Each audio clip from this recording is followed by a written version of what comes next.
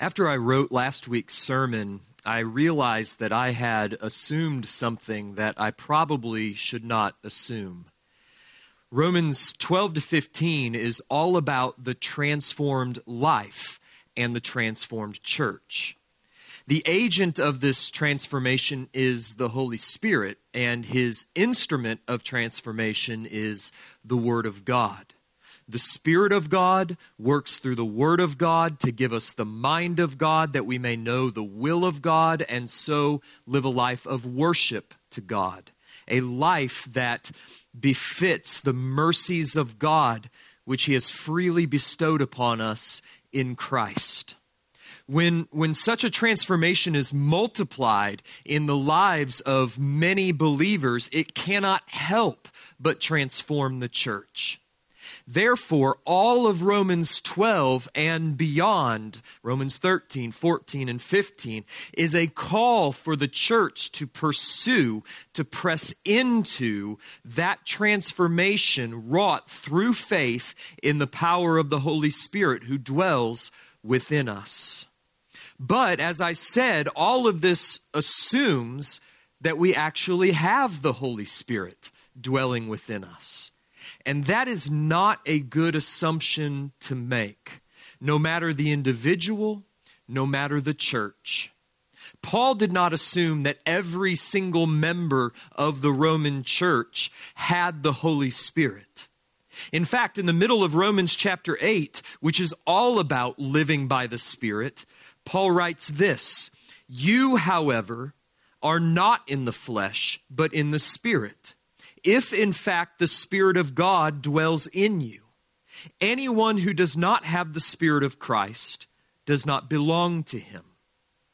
In other words, Paul considered it possible, perhaps even likely, that there were some within the Roman congregation hearing his letter in whom the Spirit of God did not dwell, who did not have the Spirit of Christ and therefore did not belong to Christ. These were counterfeit Christians, dead disciples, fake followers. Notice that for Paul, having the Spirit, that is, experiencing the regenerating, sanctifying, transforming power of the Spirit in one's life, is of the essence of New Testament Christianity. To have the Spirit is to be a Christian.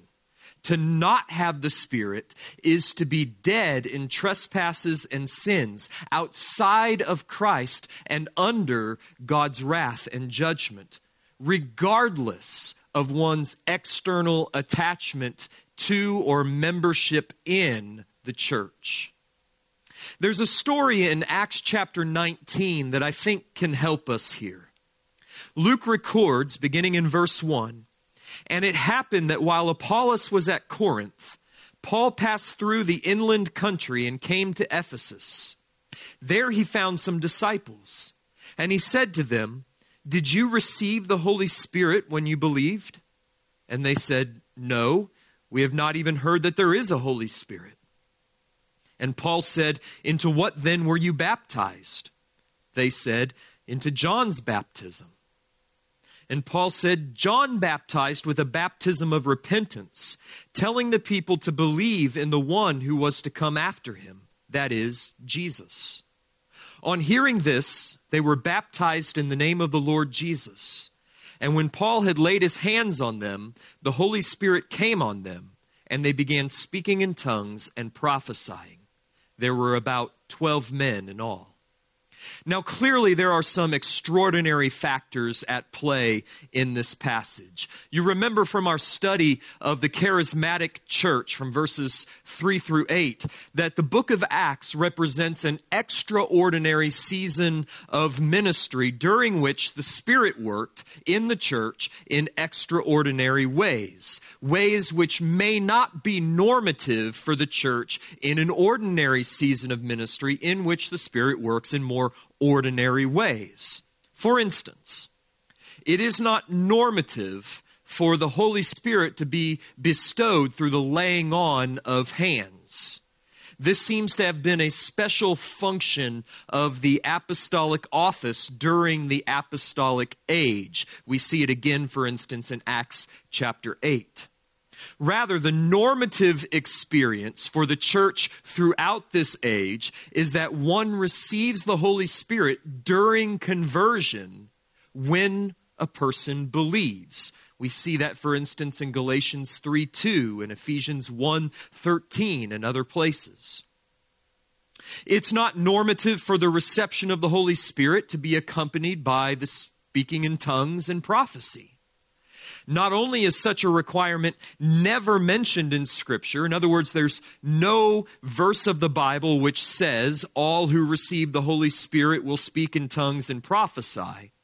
But Paul explicitly says in 1 Corinthians chapter 12 that all who are within the body of Christ receive the Spirit, and yet not all possess the gift of tongues or the gift of prophecy.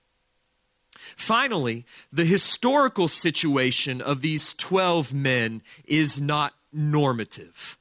These men appear to have been Old Covenant Jews who lived in that age of overlap when the New Covenant was dawning upon the Old Covenant age. All they knew was the Old Covenant promise of a Messiah who was to come. They did not know of the New Covenant Messiah who had already come. In other words, they were Old Covenant Jews who needed to be brought over into a New Covenant faith.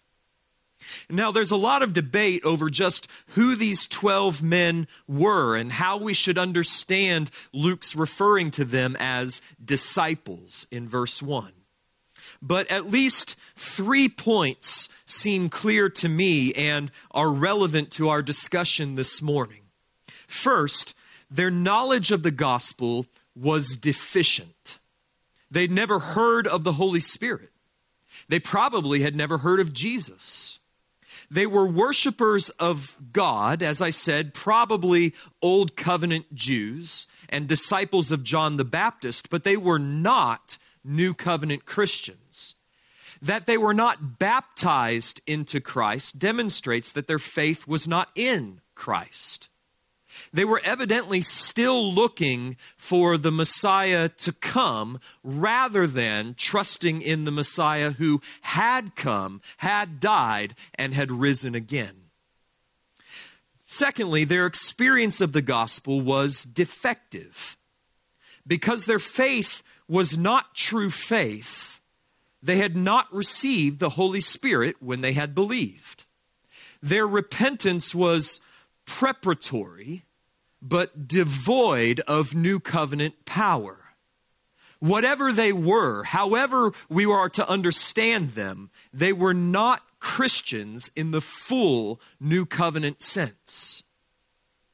Finally, Paul expected them to be able to answer as to whether or not they had received the Holy Spirit. In other words, for Paul, the indwelling presence of the Holy Spirit was a discernible experience. How? By speaking in tongues and prophecy? No. That was the immediate activity of the Spirit in this particular extraordinary case. But nowhere does Paul indicate that that's the normal experience of every Spirit-indwelt believer. Rather, throughout Paul's letters, the discernible effect of the indwelling presence of the Spirit, and therefore the irrefutable proof that one has received the Spirit, is the presence of the Holy Spirit's fruit. Even so, I would say, there are many people in churches today whose knowledge of the gospel is deficient, whose experience of the gospel is defective, and who have no discernible evidence of the Holy Spirit's transformative power.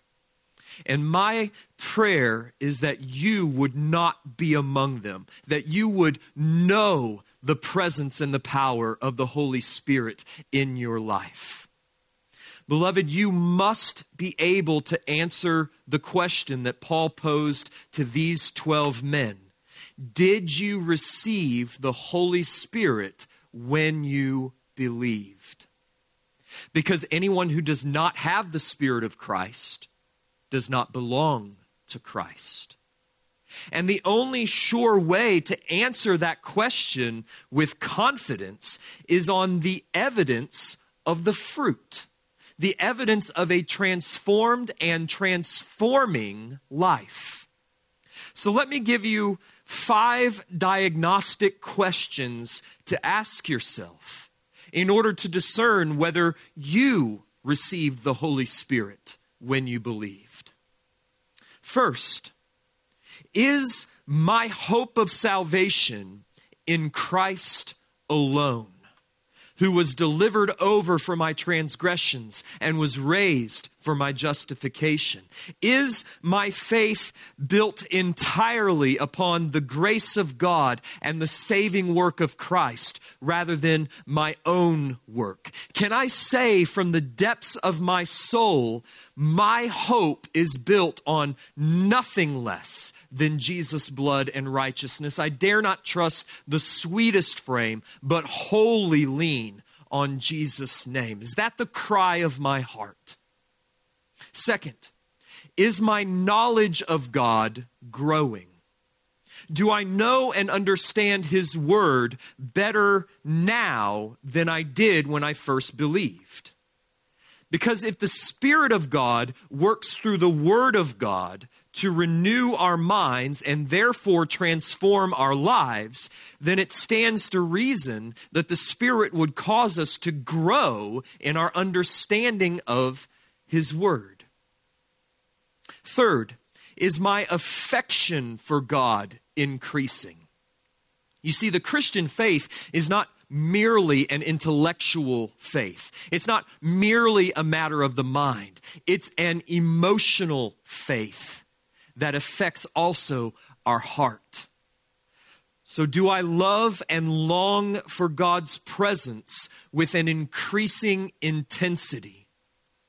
Is my love for the world decreasing and my love for Christ increasing? My desire for the world waning and my desire for Christ waxing?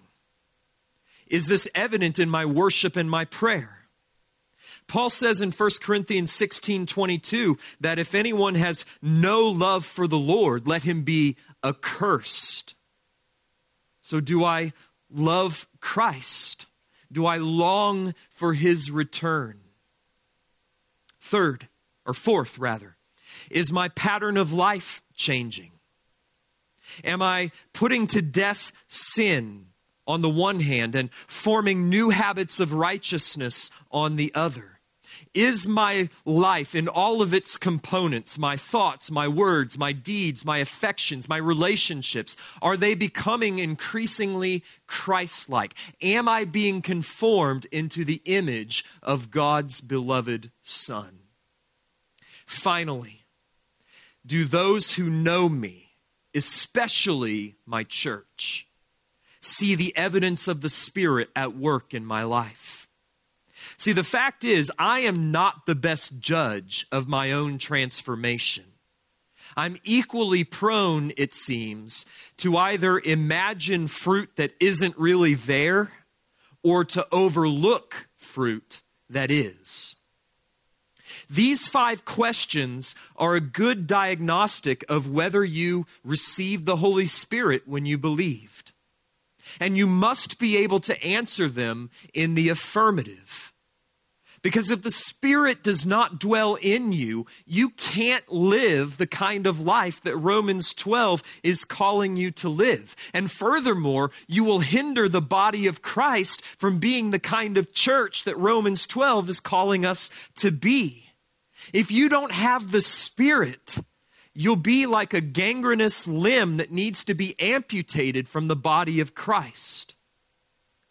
So what do you do if you are unsure of whether or not you've received the Spirit?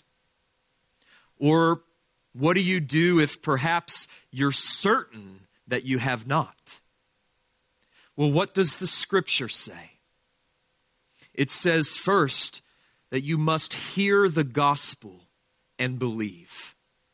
Paul writes in Galatians 3:2, let me ask you only this. Did you receive the Spirit? That's what we're wanting, right? Did you receive the Spirit by works of the law or by hearing with faith? So if you want to receive the Spirit, hear the gospel with faith. Trust it. Believe it. What else does the Scripture say? It says you must confess your need of the Holy Spirit to God and ask Him for the Spirit. Jesus says in Luke 11:13, if you then, who are evil, know how to give good gifts to your children, how much more will the Heavenly Father give the Holy Spirit to those who ask Him? So ask Him, and He'll surely give the Spirit to those who cry out. Finally, the Scriptures say you must go to Christ directly and drink from the well of His grace through faith. Jesus says in John 7, if anyone thirsts, that's what we're after, right? We're thirsting for the presence and power of the Holy Spirit so that we can walk in supernatural grace and love as Romans 12 is calling us to love. If anyone thirsts, Jesus says, let him come to me and drink. Whoever believes in me, as the Scripture has said, out of his heart will flow rivers of living water. There will be this ceaseless flow of living water. Now, what is Jesus talking about? Well, we don't have to guess because John tells us immediately in the next verse. Now this he said about the Spirit, whom those who believed in him were to receive. For as yet the Spirit had not been given because Jesus was not yet glorified. But Jesus has now been glorified, and He gives the Holy Spirit to those who ask Him. So if you are thirsty for the grace and power and the Spirit of God, go to Christ and ask Him. Drink of His grace. Give yourself to Him and ask Him to flood your heart with the rivers of living water that flow from the Spirit of God. Well, with that explanation before us, as well as last week's explanation on how to walk by the Spirit, and so to fulfill the righteousness of the law, how to aptat, acknowledge, pray, trust, act, and thank.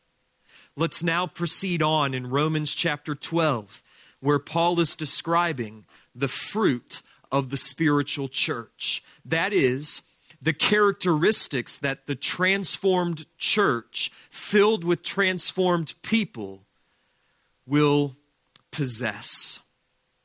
First, we saw last week that the first fruit of the spiritual church is love, which only makes sense because Paul repeatedly says in his letters that love is the fulfillment of the law. It is the summary, the sum total of what God requires of His people. It's the new command which Jesus gave to His new covenant church.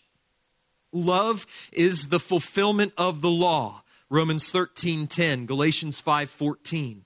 Love is the greatest of the spiritual gifts. 1 Corinthians 13. Remember, the greatest of these is love. And love is the first fruit of the Spirit, which Paul lists in his inventory of spiritual fruits in Galatians 5:22-23. So it ought not surprise us that Paul begins this long list of commands enumerating what a transformed spiritual church does with these words: let love be genuine. What follows then in the rest of verses 9 and 10 is a description of genuine Spirit-wrought love. Paul writes, let love be genuine, abhor what is evil, hold fast to what is good. Love one another with brotherly affection. Outdo one another in showing honor.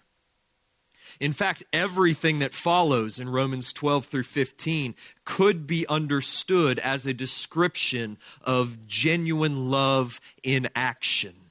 But especially these three characteristics in verses 9 and 10. We saw last week that genuine love is first a righteous love. Abhor what is evil. Hold fast to what is good. It is a love that hates the evil that would destroy my brother and loves the good that would lead him to life eternal. Or as Paul said in 1 Corinthians 13:6, love does not rejoice in wrongdoing, but rejoices in the truth. Secondly, we saw that genuine love is an affectionate love. Love one another with brotherly kindness. It is a familiar, felt affection for all within the body of Christ, even, perhaps especially, those who we would not normally or naturally love. And then third, genuine love is a humble love. Outdo one another in showing honor. The church is not a place where people jockey for position. Rather, it's one where we serve one another in humility, considering one another as more important than ourselves. Well, we move now to the second fruit of the spiritual church, which may be found in verse 11 and contains a triad of commands that seem to belong together. Paul says, "Do not be slothful in zeal, be fervent in spirit, serve the Lord." The first phrase is negative. Paul says, don't be lazy, don't be apathetic. The second is positive. Rather, be passionate, be zealous. And then the third provides the focus or the direction of our zeal and our passion and our productivity, namely in the service of the Lord. So let's take these three phrases, one at a time and see what true spiritual ministry looks like. The first phrase, do not be slothful in zeal, warns us against the kind of Christianity that coasts or meanders towards the finish line. It warns us against the kind of apathetic complacency, the kind of laziness that is content to just sloth one's way through life, not risking anything, not achieving anything, not good for anything. Slothful is a word that is only used two other times in the entire New Testament. And if we look at those two other occasions, it should provide some color and texture and definition for the way that Paul uses it here. The first instance is in Matthew 25:26, when Jesus told the parable of the talents, in which a wealthy man went on a long journey. But before he departed, he called his servants and he entrusted to each a portion of his wealth, each according to his ability. To one he gave 5 talents, which is an enormous amount of money, about 100 years' wages. To a second he gave 2 talents, 40 years' wages. And to a third he gave 1 talent, about 20 years' wages. So an enormous amount of money in these graded degrees. The one who was given the 5 talents invested it, and he earned 5 talents more. Likewise, the one who was given 2 talents invested his treasure, and he likewise doubled his money. But the third servant merely dug a hole and hid his master's money in the ground. And when the master returned, he called his servants together in order to settle their accounts. Both the first and the second servants brought to the master their proceeds. They brought the fruit of their labors, the dividends from their invested talents. And both heard from the master's lips these words, "Well done, good and faithful servant. You have been faithful over a little, I will set you over much. Enter into the joy of your master." But when the third servant who had done nothing with the talent that the master had entrusted to him, when he came and he appeared before the master, he said to the master, "Master, I knew you to be a hard man, reaping where you did not sow and gathering where you scattered no seed. So I was afraid, and I went and I hid your talent in the ground. Here, have what is yours." But the master was not pleased, and he replied, "You wicked and slothful servant." There's the word. "You wicked and slothful servant. You knew that I reap where I have not sown and gather where I scattered no seed. Then you ought to have invested my money with the bankers, and at my coming I should have received what was my own with interest. So take the talent from him and give it to him who has 10 talents. For to everyone who has will more be given, and he will have an abundance. But from the one who has not, even what he has will be taken away. And cast the worthless servant into the outer darkness, in that place where there will be weeping and gnashing of teeth." Yikes. So we may learn from Jesus' use of the word in this parable that slothful means something along the lines of a lazy indolence which results from loveless unbelief. Lazy indolence that results from loveless unbelief. The difference between the two good and faithful servants and the wicked and slothful servant was not merely that the good and faithful servants put their talents to work, investing them in order to seek a return for their master, while the wicked and the slothful servant merely hid his talent in the hole in the ground. The difference goes far deeper than what they did with their talents, down to the very way they viewed their master and the service which he required. The good and the faithful servants invested their talents out of a love for their master and a desire to please him. The wicked and the slothful servant viewed his master as a hard man, whom you do not want to cross and whom you cannot love. Better not to take risks with such a man. In Jesus' view, the slothful, the wicked, worthless servant has no part in his everlasting kingdom because he has no faith in nor love for the everlasting King. In light of that parable, I think then it's only right for us to pause and to ask, so what are we doing with the talents which the master has given to us? What will we have to show the master when he returns?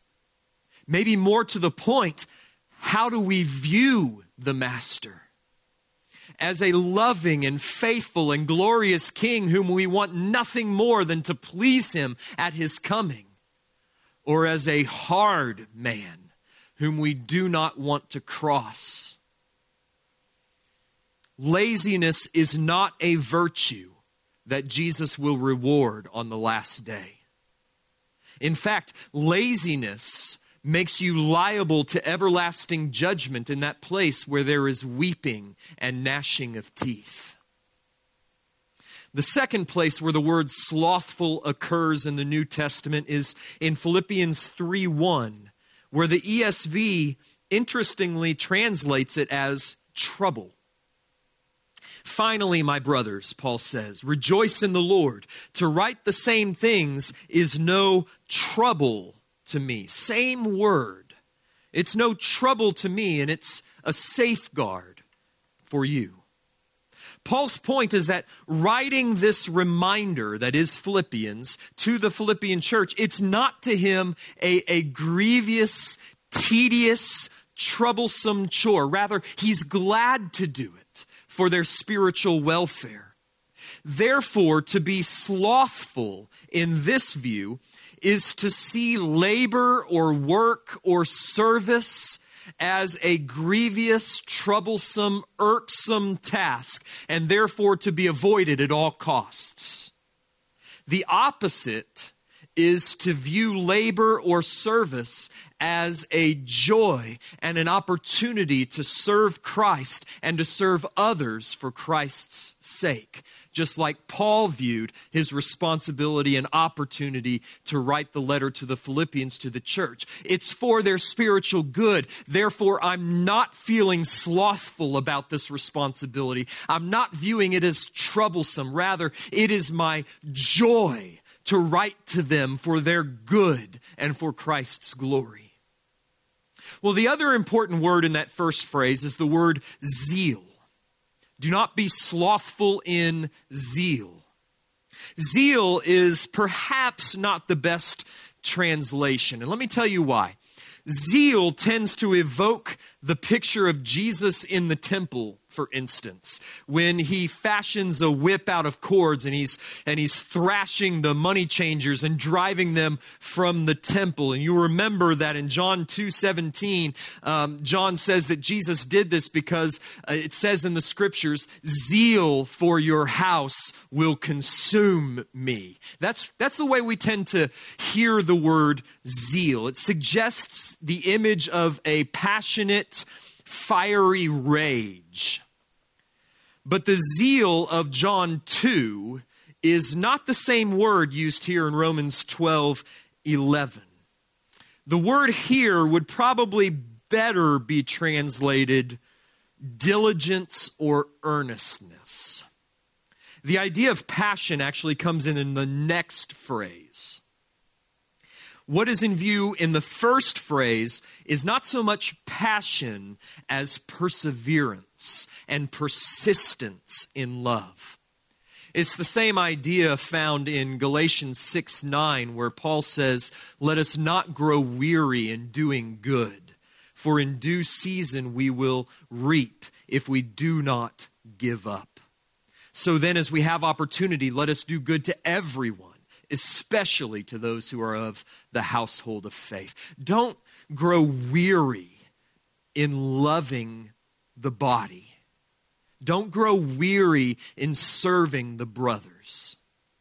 Listen, ministry is hard. It's hard because it is so often long-term. You're never really done with ministry. Therefore, the Christian life is not for the lazy. It's for the diligent. So if I could put one word on this first phrase, it would be this. Paul's telling us, be productive. Have something to show the master when he returns. The second phrase, be fervent in spirit, adds another component to Spirit-wrought ministry. And it's just as important as the first component. You see, if all Paul had said was, do not be slothful in zeal, one could easily get the idea that what matters most is productivity. Just get things done. It doesn't matter how. The ends justify the means. But that's not what Paul's after. Work, service, labor, ministry, that's not the end goal, as we'll see in a moment. So Paul adds a second phrase, be fervent in spirit. The word fervent literally means boiling over, like a pot that you boil. If you're boiling spaghetti noodles, and if you don't watch it, it'll boil over. It's the picture of a person who is filled to the brim with passion, so much so that it's just pouring out in service. It's pouring out in labor. It's pouring out in ministry. The word is used only one other time in the New Testament, and that's in Acts 18:25, and it's a description that's applied to Apollos, a man whom Luke describes as something of a firebrand. Passionately, boldly speaking of Christ there in the synagogue in Ephesus. A man who couldn't have kept quiet about Jesus if he'd wanted to. Fervent is a word that always touches on the emotions. It is a deep, passionate, heartfelt fervor, whether for good or for evil. It's the opposite of apathy, which means unfeeling or numb or ambivalent. Fervent is a feeling word. Paul wants us to boil with passion for Christ. And out of that boiling passion, he wants us to overflow in productive ministry. And so we have two phrases that together paint a portrait of the kind of person God wants us to be. The first phrase warns against laziness. Don't be slothful in zeal. It's simply another way of saying, be productive. Work hard. Be diligent. Do something. The second phrase is a kind of corrective to the tedious, nose to the grindstone, heartless labor that we might be prone to offer. Be fervent in spirit.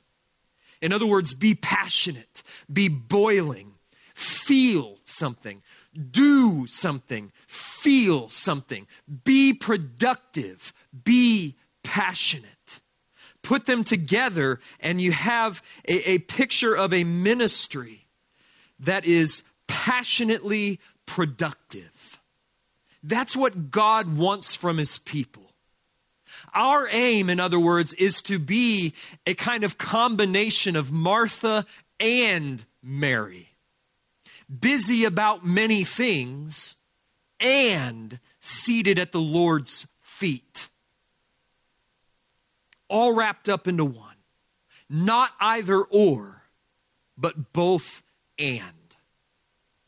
The final phrase of verse 11, serve the Lord, adds focus and direction to our passionate productivity. You see, you don't have to be born again in order to be productive. There are lots of people who work incredibly hard and are incredibly productive and successful. You don't have to be born again to be passionate. There are lots of lost people who feel very deeply about a number of causes. Abortion rights activists, for example, are passionately productive in their campaign to maintain a woman's right to slay her unborn child upon the idol of, or the altar of convenience. Wall Street stockbrokers, for example, are passionately productive as they put in 16-hour workdays as they sacrifice to the god of wealth.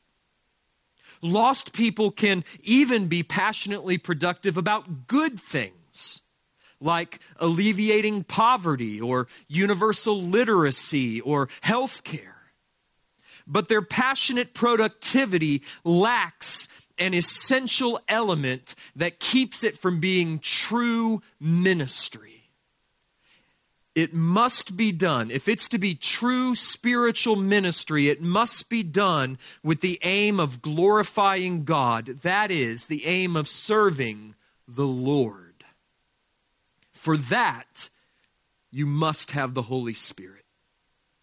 You must add to your productivity and your passion a Christ-exalting purpose. And that purpose, according to Romans 12, is the cause of love. That's what Paul is calling the church to in Romans 12:11. The fruit of the spiritual church is spirit-wrought ministry, passionate productivity with a Christ-exalting purpose. Now, I want to close this morning's message by focusing in on that final phrase, serve the Lord. What does that mean? Because I fear that perhaps we have a too narrow view of what it means to serve Christ, as though Christian service referred only to the kind of ministry that is done behind a pulpit or on a mission field or within the walls of a church building or under the auspices of an officially sanctioned church program. But the Spirit-indwelt Christian, and the spiritual church does not distinguish between Christian service and non-Christian service, as though teaching the Bible to fifth graders in Sunday school were Christian service, but teaching fifth graders long division in a public school classroom were not. Any work performed by the power of God's Spirit with a view to God's glory is service rendered to Christ. What we have in Romans 12:11 is an all-encompassing view of life, applying just as much to our marriages as to our ministries. What Paul has to say in this verse applies to our jobs, to our homes, to our families, indeed to every sphere of life. For the Christian, all of life is to be conceived of as service to the Lord, and therefore all of life, our marriages, our jobs, our parenting, everything calls for passionate productivity for a Christ-exalting purpose. Now, where do I get this all-encompassing idea of Christian ministry? It comes from the Protestant Reformation. It was one of the main outcomes of the Protestant Reformation, but even before that, it comes from the apostolic worldview. It comes from Colossians chapter 3, for instance, or Ephesians 5 and 6. Beginning in verse 18, Paul addresses three different relationships: husband-wife, parents-children, employee-employer, servants-masters. And these three different relationships encompass three different spheres of life: marriage, family, work. Listen to what Paul says. Wives, submit to your husbands as is fitting in the Lord. Husbands, love your wives and do not be harsh with them. Children, obey your parents in everything, for this pleases the Lord. Fathers, do not provoke your children, lest they become discouraged. Bondservants, obey in everything those who are your earthly masters, not by way of eye service as people pleasers, but with sincerity of heart, fearing the Lord. Whatever you do, work heartily as for the Lord and not for men, knowing that from the Lord you will receive the inheritance as your reward. Note this: you are serving the Lord Christ. For the wrongdoer will be paid back for the wrong he has done, and there is no partiality. Masters, treat your bondservants justly and fairly, knowing that you also have a master in heaven. Do you see how Paul understood every one of these relationships as intimately related to our relationship to Christ? Do you see how Paul saw that in every one of these realms we have the opportunity to serve and glorify Christ? I mentioned ago that this is the basis of what was known as the Protestant work ethic. Suddenly, out of the Protestant Reformation, it became clear that you didn't have to be a priest or a monk or a nun in order to please and glorify God, in order to perform Christian ministry. Moms can perform Christian ministry by teaching and providing for their kids, loving them, nourishing them, cuddling them, letting them know that they're loved and treasured and safe. Dads can glorify God by plowing in the fields, by providing food and putting it on the table, by raising their kids in the nurture and admonition of the Lord. Laborers can glorify God by rendering a full day's work and being passionately productive in the jobs that their masters have set before them. All of life for the Spirit-indwelt Christian is an opportunity to serve Christ. That's what Paul's driving at here. If we take Colossians 3, in fact, and we overlay it on that parallel passage in Ephesians 5 and 6, we find this link at every stage of Paul's argument. Wives are to submit to their husbands as unto Christ. Husbands are to love their wives as Christ has loved the church. Children are to obey their parents in the Lord, for this is right. Fathers are not to discourage or to provoke their children, but rather are to bring them up in the discipline and instruction of the Lord. In other words, in such a way that they will learn how to trust and obey Christ. Servants or employees are to serve their masters or their employers as though they were serving Christ. Masters or employers are to treat their servants or their employees justly and fairly. Why? Because Christ is their master and judge. Every relationship we have, every responsibility arising from those relationships is ultimately under the authority of Christ, is informed by our relationship to Christ, and is addressed ultimately to the glory of Christ. When wives serve their husbands, they are ultimately serving Christ. So wives, what does Romans 12:11 have to say about the way that you love and minister to your husband?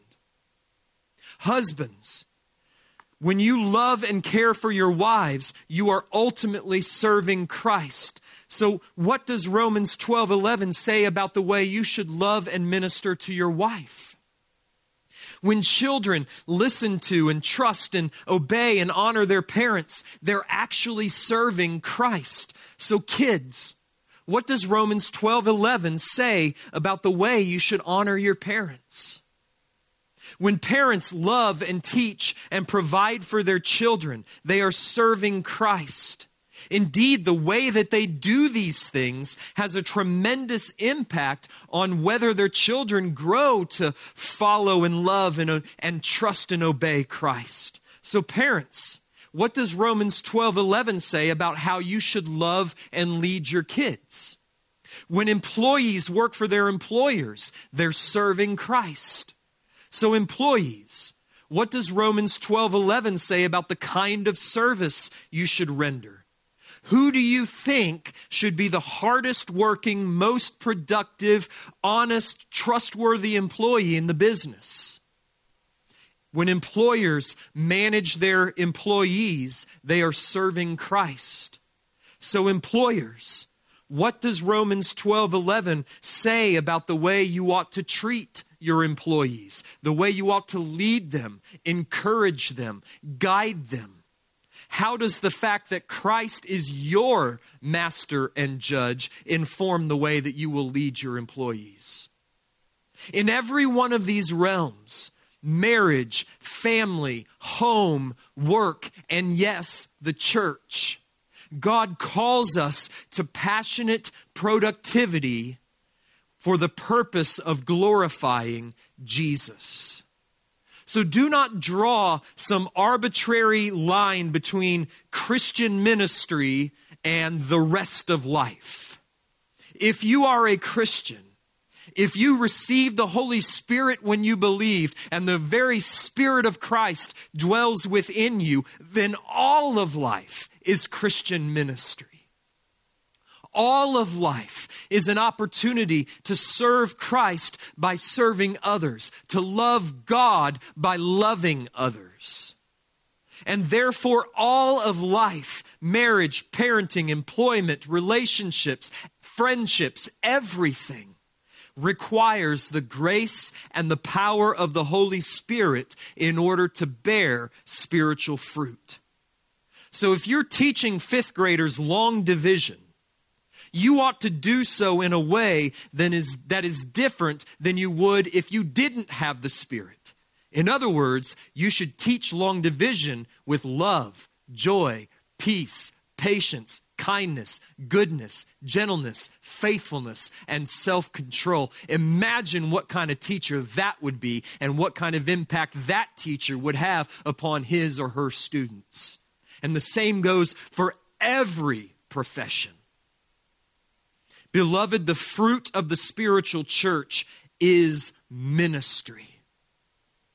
Passionately productive service for the glory of Christ in all of life. A life lived like that will not hear from the Master on the last day. Cast this worthless servant into the outer darkness where there is weeping and gnashing of teeth. Rather, a life lived like that, passionately productive for a Christ-exalting purpose in all of life, will hear from the Master on the last day, "Well done, good and faithful servant. You've been faithful in little.